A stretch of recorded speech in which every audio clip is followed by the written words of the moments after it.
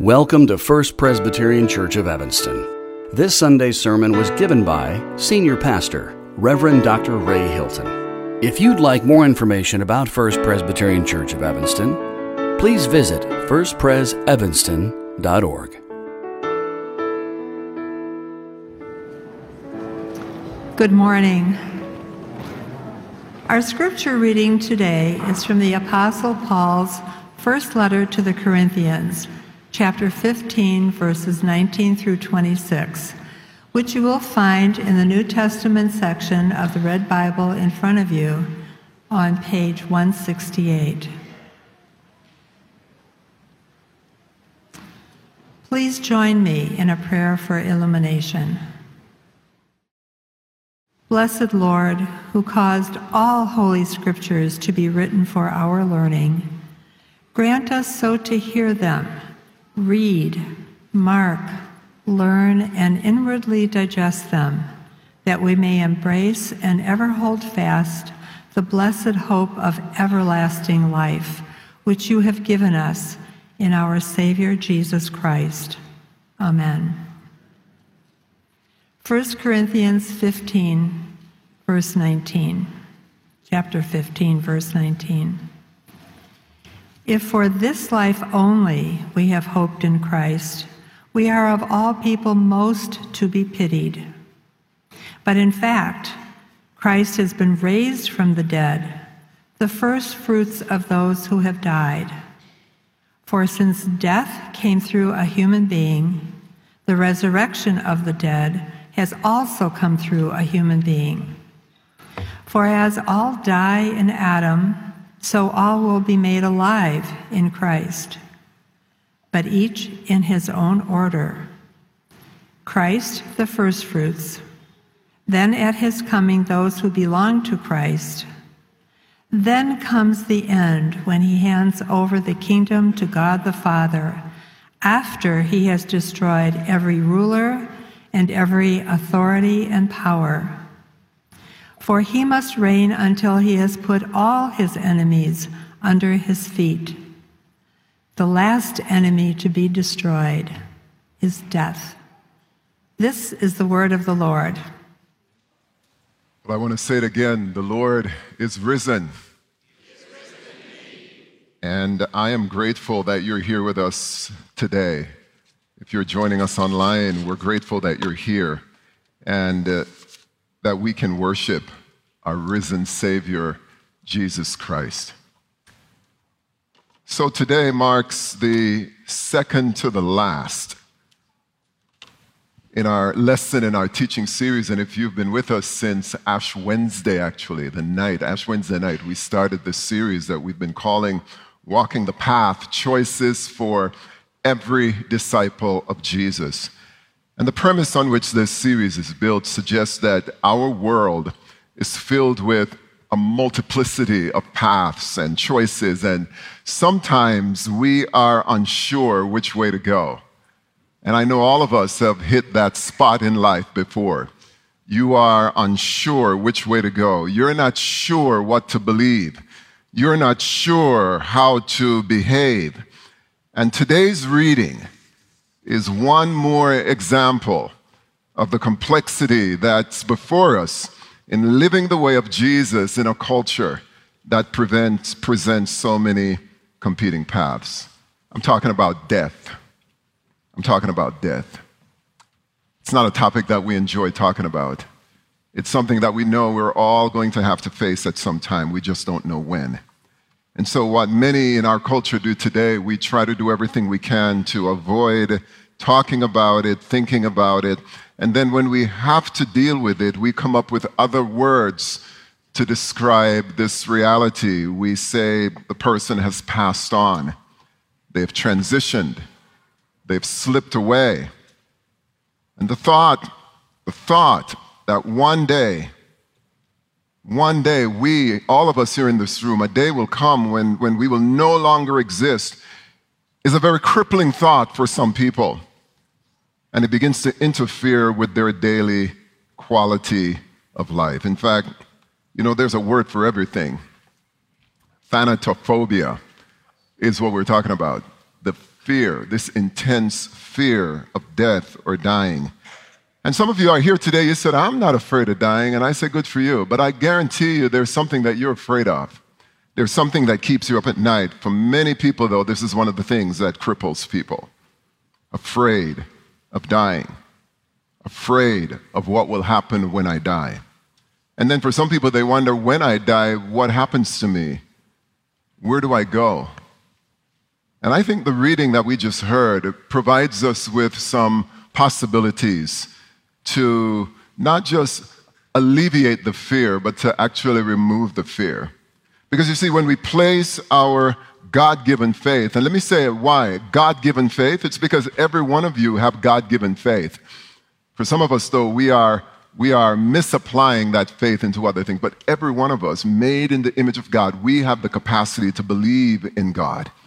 Every one of us, when we place our God-given faith in the resurrected Christ, we don't have to fear death. We don't have to fear death. So the question I'm putting before you this morning is, how does the reality of Jesus' resurrection help us deal with the reality of death? We know it's coming, and we know that Jesus is risen. How does the reality of the resurrection help us? So, first of all, I just want to thank all of you for praying for my family. We traveled to Jamaica on Palm Sunday. So I wasn't in church. And we went to Jamaica because a beloved aunt of ours that we've known and loved for many, many years, our children grew up knowing her, had passed away. And she had said to me, when I die, I want you to come and do my service. Now, she's in an Anglican church. And I often joked with her, I said, Aunt Emma, you may have to come to my service. She said, no, I'm serious. And so years ago, she put it in her plans that when she dies, we're to come and I'm to lead the service. And so we did. We did. And while we were home in Jamaica, we had the opportunity to visit a childhood friend who actually introduced me to my wife. She was my wife then, but we were 14 years old at the time. And my heart is heavy today because this good friend of mine is literally walking through what David called the valley of the shadow of death. See, earlier in January this year, we got the word that his wife's mother had died. And the very next month, my friend's mother died. That's in February. And then in late March, Billy's wife died. Now, this happens to millions and millions of people around the world every day. People live in the shadow of death. But when it hits so close to home, it really plays a number on you. Her funeral, my best friend's funeral, his wife's funeral, was on the same day as Judith's Aunt Emma's service. And so we decided to visit him the day before the service. And when we visited, my brother, I call him my brother from a different mother, his eyes were taped shut, and I couldn't understand it. I said, what's going on? And he really didn't tell us the truth. We went to visit his brother, and his brother said, Billy's not being honest with you. He's actually blind from cancer. He'll never get his eyesight back. And then the doctors have told him there's nothing more that they can do for him. So I visited him on April 6th, and I still feel broken inside with sadness every day I think about him. Some people would look at my friend and say, well, he must have done something wrong, and so he's finally getting his punishment. Have you heard that one before? Other people look on and they conclude, well, listen, man, this is the reason why I don't want to have anything to do with this God business, this fairy tale about God and so-called God's love for us, because if God is really love, why would a loving God, and you could just fill in the sentence with millions of add-ons, how could a loving God allow such unrelenting pain and death to descend on this man? Other people might say, well, we all, it's just bad luck. It's just the luck of the draw, some people say. So it's just a bad break, and we just hope his luck changes. And when Judith and I met with him, of course, we didn't say any of those things. We sat there, first of all, just shocked about what was going on with him. Because, you see, back in December, we were back in Jamaica in December because Judith's brother died, and we were there for the service. And every time we go to Jamaica, we've got to hook up with Billy and Helen. And we were sitting on their front porch, and we were just laughing and talking, and she's just an amazing cook and just wonderful, wonderful people. And we were there on the front porch reconnecting.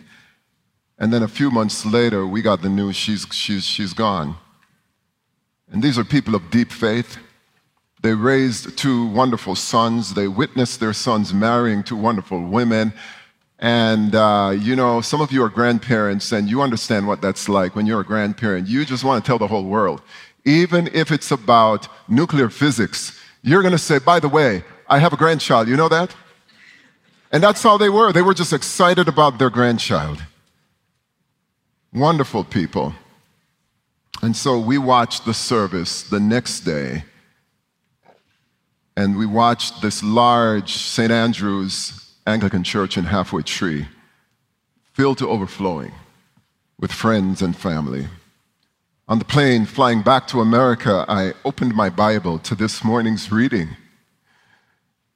And as I read the text and meditated on it, such rich content, it dawned on me why Billy and Helen never lost their joy. And I'm serious. They never lost their joy. They never lost their faith. They never lost their hope. They never gave up. It's all here in the reading that we just had. They placed their faith in the life and in the death and in the resurrection of Jesus as their Lord and Savior. And I'm here to tell you this morning that if you do the same, what I can't guarantee you're not going to suffer. I can't guarantee that you're not going to have a hard time. But what I can guarantee you, when you put all of your weight on Jesus, is that he will understand, because he suffered in a way that you will never, ever suffer. Were you there when they crucified my Lord? No.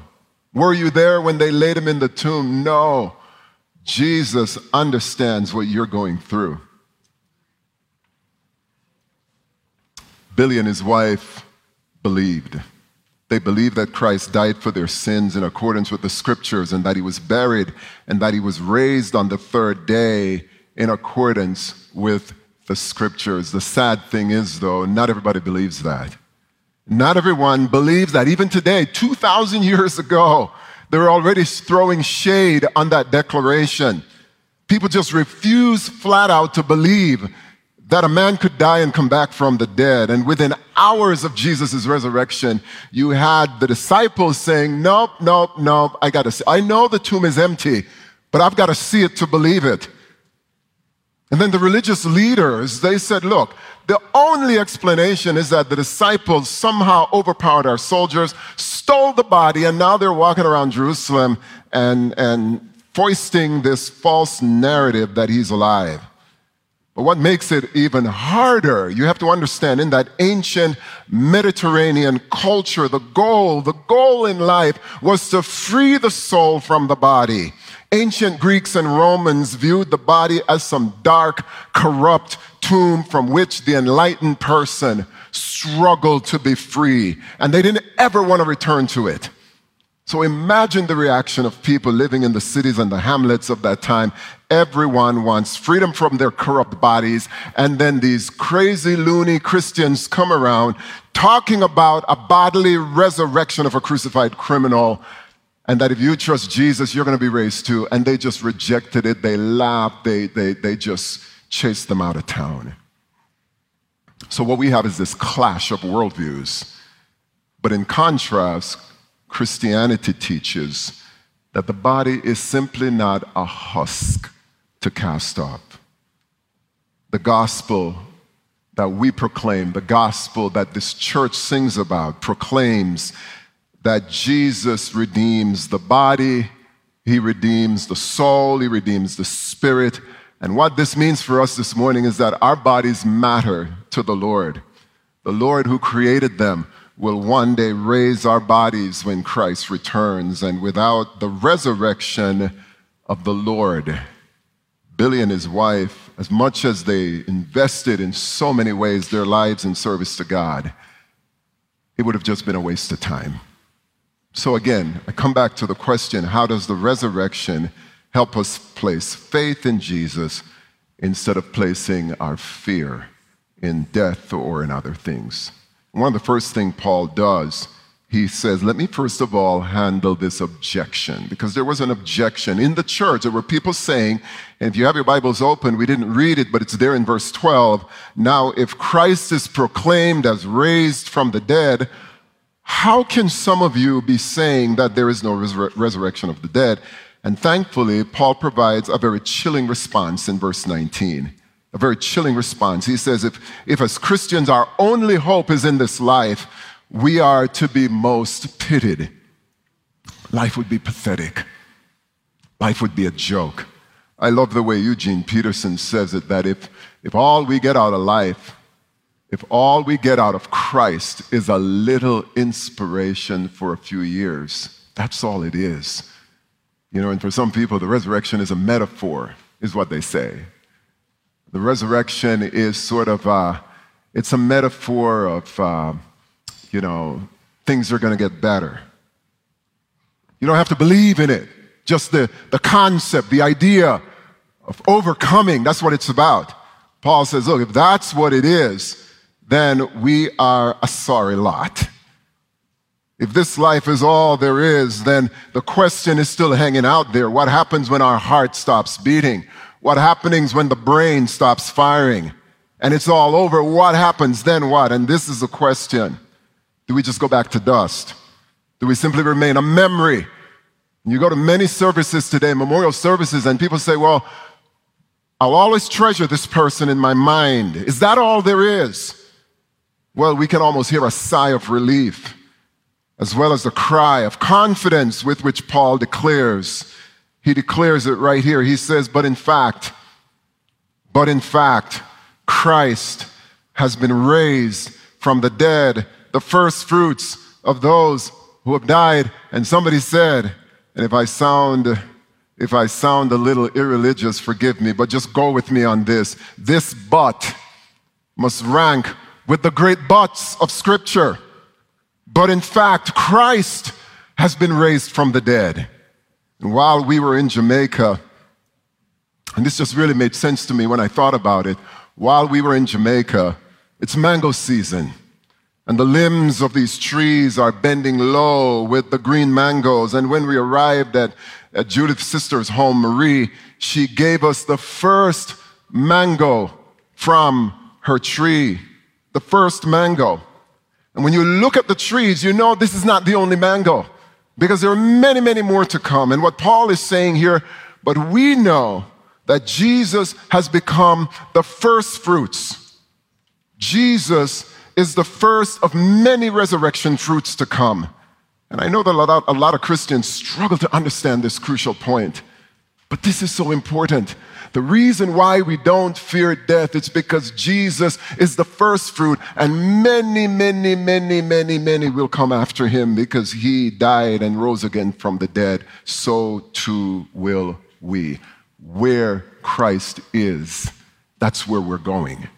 We have this direct connection with Jesus. Our fate is settled. Our destiny is sure. But the second thing Paul helps us to do as we think about this question of death is that Paul helps us understand that while sin brought death, and that's really where the fear of death comes from, Jesus brings life. Let me read the text again that you heard. It says, for since death came through a human being. Who is he referring to? He's referring to that first man in the scripture, Adam. For since death came through a human being and sin entered the world, death entered the world, the resurrection of the dead has also come through a human being. Which human being? Jesus. For as all die in Adam, so all will be made alive in Christ, but each in his own order. Christ the first fruits, then at his coming, those who belong to Christ. And one of the reasons why I enjoy leading memorial services, as I did in Jamaica, as I did with Judith's brother, is because it gave me the opportunity to stand there again and say, Christ, the first fruits, then at his coming, those who belong to Christ. And you think of all the loved ones that you know and care about who have died in Christ. Hold on, the show is not over yet. They're going to be raised again from the dead. The last thing Paul says to help us, he says, look, there is an end. There is an end to death. Look at this passage. Same one that we just read. Then comes the end. Then comes the end. You know, when I read that on the plane, I started imagining just the disorder that's in the world. Some mornings I wake up and I say, this might be the morning I hear that the war in the Ukraine has stopped. This might be the morning when I hear that the violence and the wars in Yemen and in other parts of the world, that actually it stopped. This might be the morning when I hear there were no shootings on the street of Chicago. This might be the morning when I wake up and I hear that there's no more marriages breaking up. There's no more hatred toward people of any color or ethnicity. This might be the morning, and every morning I wake up, I'm disappointed. But the Bible is telling us tonight, this morning, that there will come an end. And you should have said, amen. I'll take even a whisper on that. There comes the end. What does the end entail? When Jesus hands over the kingdom to God, God the Father, after he has destroyed. I mean, that word actually means to put out of business. After Jesus has put out of business every ruler and every authority and every power. Verse 25, for he must reign until he has put all his enemies under his feet.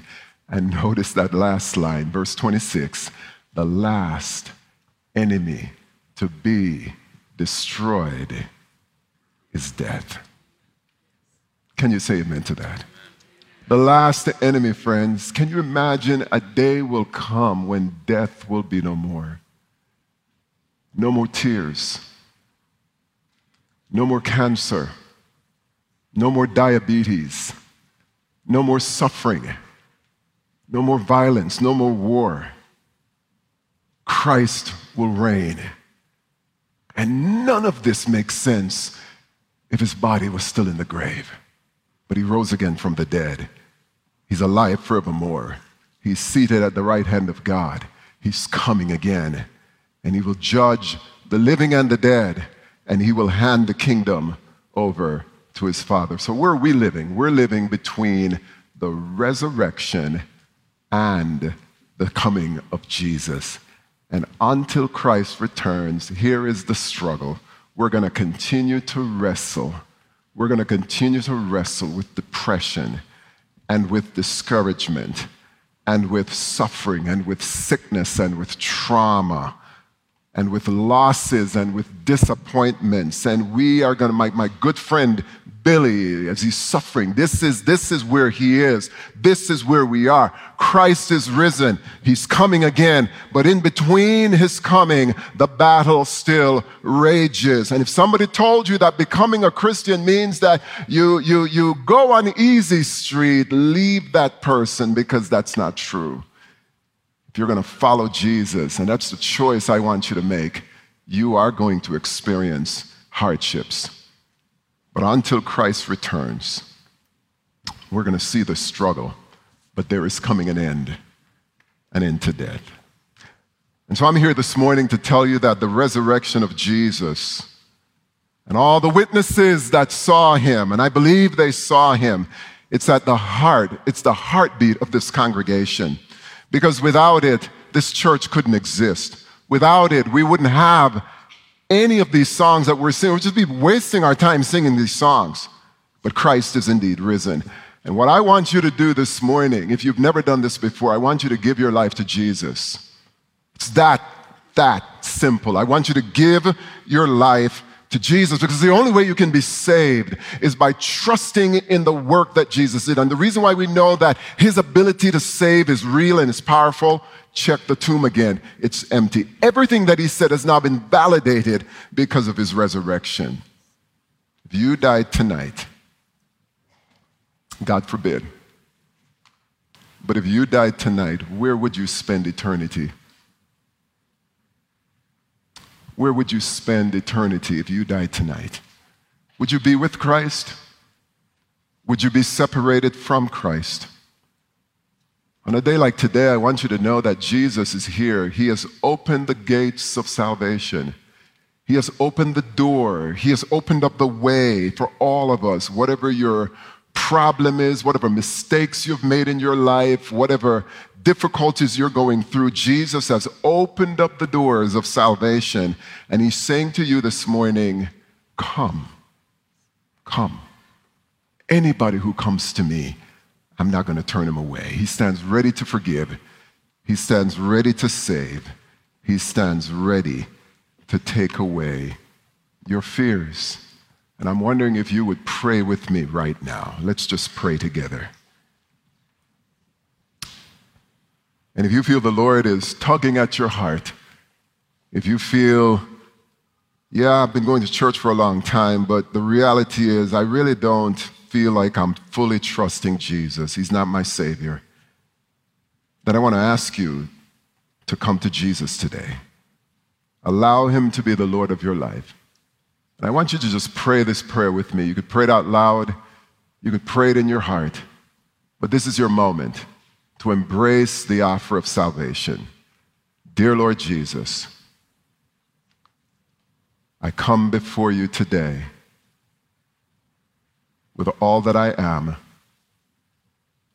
with all that I've done, with my successes and with my mistakes. I thank you that you're a loving Savior. I thank you that you have the power to forgive me and change me from within. And I ask you to do that now. Change me. Forgive me of my sins. Be the Lord and the Savior of my life today. Thank you for hearing my prayer. Thank you for forgiving me. In Jesus' name.